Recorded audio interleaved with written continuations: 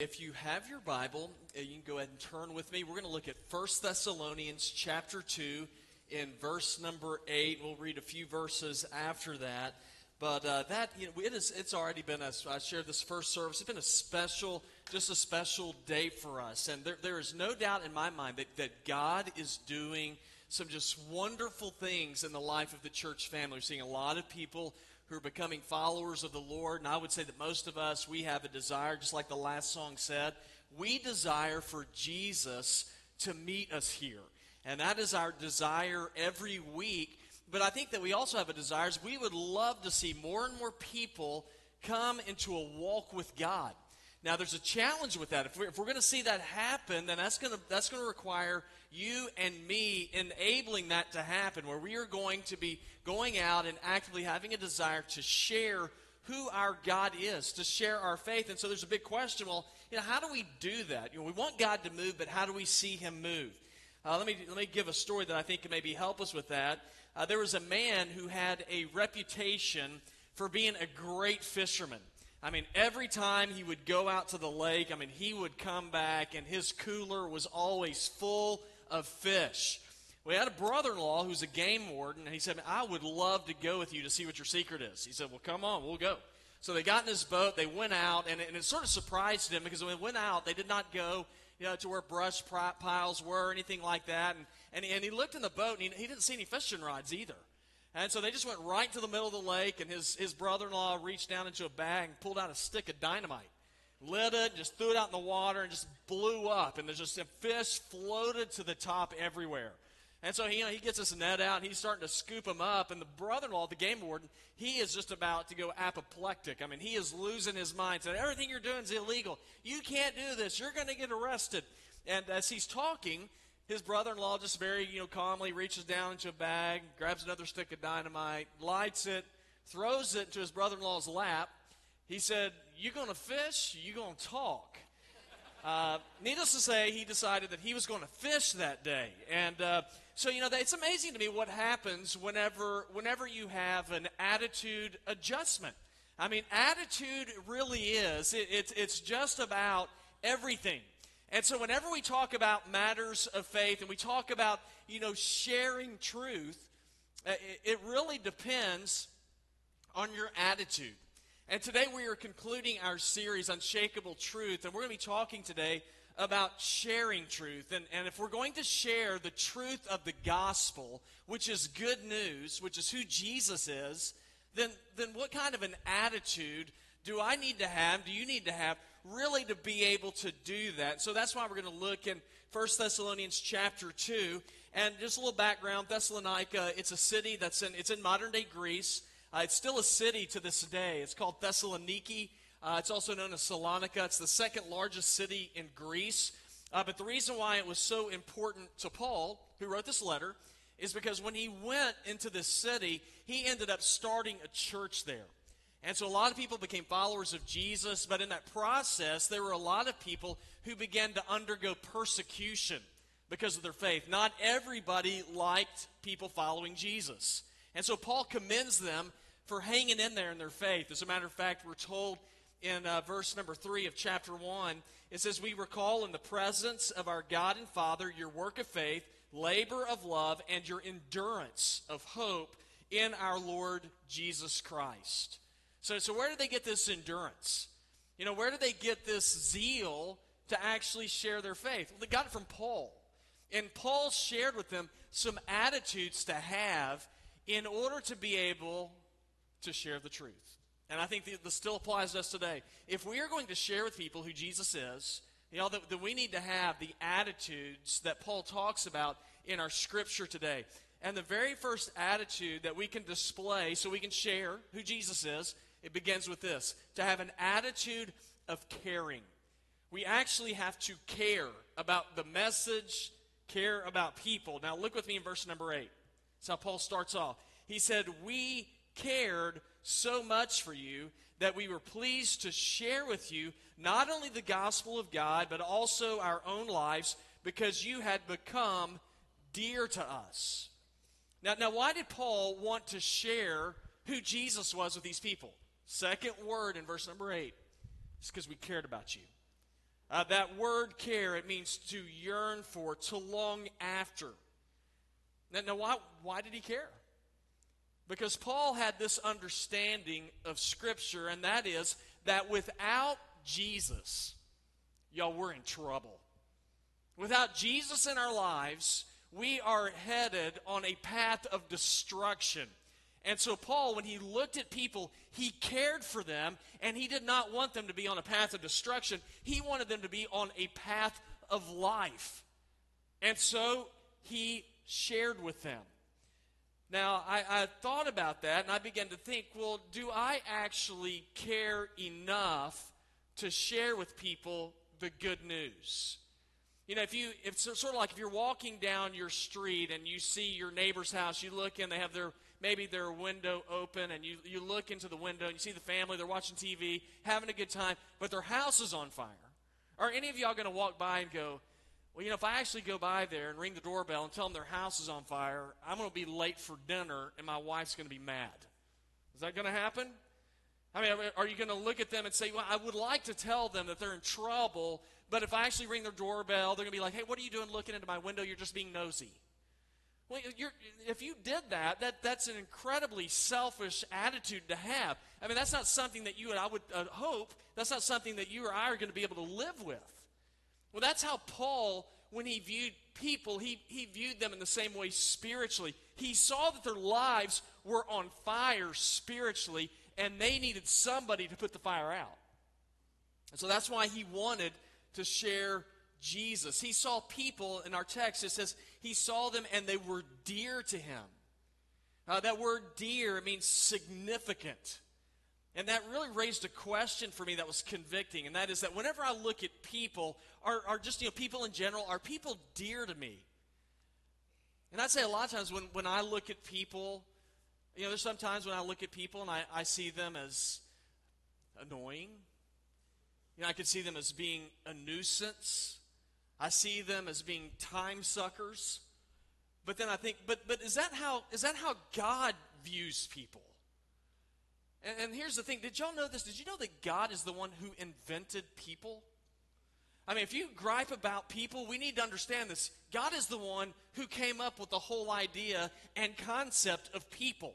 I mean, Genesis 2:7 says, then the Lord God formed the man out of the dust from the ground, and he breathed the breath of life into his nostrils, and the man became a living being. Now that right there ought to be enough for you and I to care about other people, because God values people. And because God values people means that I ought to value people. Because it's more than, we're more than just, we live and then we die and that's it. I mean, we learn from Scripture that you live and that we die and there's something else coming afterwards. One of my favorite historical figures of the 20th century is a Winston Churchill. Churchill was the Prime Minister of Great Britain during World War II. I said this in the first service, I am a Winston Churchill geek. I mean, I've read so many books about him. I just absolutely am fascinated by this guy. I think he's the guy that really saved Western civilization of the last century. But before he died, he planned his own funeral. He died in 1965. He was 90 years old. And he said, when I die, he said, I want a bugler at St. Paul's Cathedral to be up in the dome. And so whenever they begin the service, I want them to play taps. Now, of course, taps is what you play at a funeral. It recognizes death. But then he said, as immediately as taps is over, I want a bugler on the other side of the dome to play reveille. Now, you know what reveille is? That's what they wake you up to. It's the dawning of a new day. Churchill understood you live, you die, and then there's a new day. Now, Paul understood that, and so when he saw that there is another day after this life, he wanted people to spend that other day with God in heaven. So he cared for people. But to do that, he had to engage community. Y'all, at Village Church, that's what we're trying to do. We want to engage community to demonstrate to community that we care. And it's not just so that we look good. It's not so we can make ourselves feel better. It's so that we can win the right to share who Jesus is. So if we're going to have the ability to share our faith, we have to have an attitude, first of all, of caring. But another attitude that we have to have is an attitude of sharing. So we want to care about people, but then you want to share with people. Look in verse 8 again. It says, we cared so much for you that we were pleased, here's the key part, we were pleased to share with you not only the gospel of God, but also our own lives, because you had become dear to us. For you remember our labor and hardship, brothers, working night and day so that we would not burden any of you. We preached God's gospel to you. Now, there are some things that I find amusing in life, and one of them is I am a Carolina football fan. Okay, now that's not supposed to laugh at that part, but I'm a Carolina football fan. I know there's a lot of people here, Clemson fans, bandwagon people. But anyway, so I'm a Carolina fan, and there's sometimes, and Clemson fans, really, y'all don't understand this. There are times, when after a game is over, and sometimes we lose, I will listen to sports radio, which is not, I don't know why I do it, but it's just more punishment. It's like, sticking needles under my fingernails, and I will listen. Some guy inevitably will call in. And he will talk about what a horrible job the coaching staff did. Mark, it's probably you. And so they call in, I can't believe they did this. If I was the coach, this is what I would have done. This is the defense I would have run. And I'm listening to that, and here's my thoughts. Because I have a tendency towards sarcasm. I think, my gosh, why did we ever hire Will Muschamp when we could have hired that guy? I mean, you sit there and listen, you're like, that guy, I know that he played, I know he was third string nose guard for his middle school. And that guy, he's obviously a coaching genius. Now, before I get too carried away about being judgmental, I have a tendency a lot of times to do the exact same thing. It is very easy for me to look and to see what's going on, and I see people and how they live, and I get frustrated.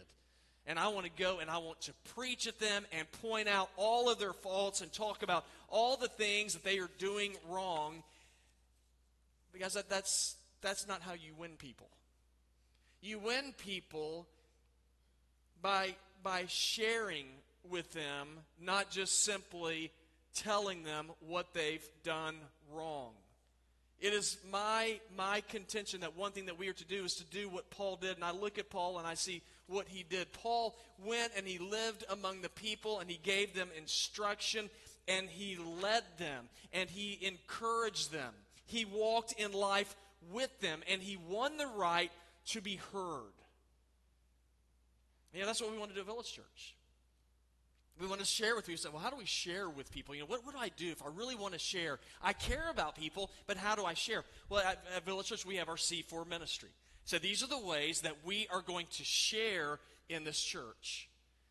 C4, if you go around outside, there's a big C4 on the wall. And you might say, I don't know what that is. Pick up a brochure. It's how we minister in the church. We do it in our community ministries, our campus ministries, our care ministries, and our civic ministries. So if you're looking for a place to plug into so that you can demonstrate the attitude that Paul had, which is to share, that's how we do it at Village Church, because we desire for more and more people to hear the good news of Christ. So if we're going to see change, if we're going to be able to share the truth of the gospel, we have to have attitude adjustments. We have to have an attitude of caring, an attitude of sharing, and then here's the last one, an attitude of encouraging. Now look with me in verse number 10. Paul wrote, "You are witnesses, and so is God, of how devoutly, righteously, and blamelessly we conducted ourselves with you believers. As you know, like a father with his own children, we encouraged, comforted, and implored each one of you to walk worthy of God, who calls you into his own kingdom and glory." Now, if you look at verse number 12, one thing Paul said that he did with the church, he said, we encourage you. That word courage, in the language in which this text was written, is the word parakaleo, which means to call alongside. It's like somebody who's walking along, they need some help. You come alongside them in order to hold them up, in order to give them strength. Village Church, that's who we are. We are to walk alongside people in life to encourage them. To walk alongside people in life so that as they are struggling, we can carry them and point them towards the one who can transform their life. Now, this wasn't an easy task for Paul. Remember, he's talking to a group of people who are undergoing persecution because of their faith. Paul said he would walk alongside them like a father with his own children. Now, for those of you who are fathers, you walk alongside your children. Yeah, and you do it because you want to hold them up. You want to strengthen them. You want to teach them what's right. Sometimes you want to kill them. But you want to walk with them because eventually you want them to stand on their own. Right? You have kids, as they grow up, what do you want them to do eventually? Yeah, y'all are on the same page. You want them to pay their own bills. You want them to make it through life on their own, but you do it because you love them. You come alongside them. I have a video that I want you to watch. To me, I think it's a great video that shows an example of a father coming alongside his son to give him strength to finish the race. It's from the 1992 Olympics. You might remember this with a runner, sprinter. His name is Derek Redmond. So I'd just like for you to watch this video. Don't give up, 'cause you have friends. Don't give up, you're not beaten yet. Don't give up, I know you can make it good.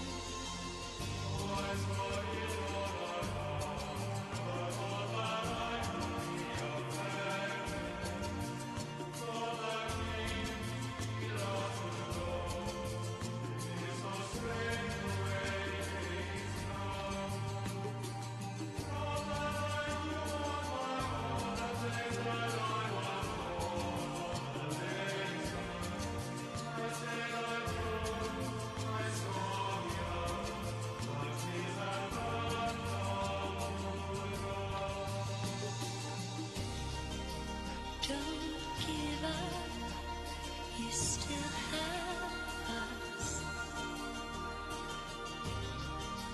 Don't give up, we don't need much of anything. Don't give up, 'cause somewhere there's a place where we belong. Rest your head, you worry too much. It's gonna be alright. When times get rough, you can fall back on us. Don't give up, please don't give up.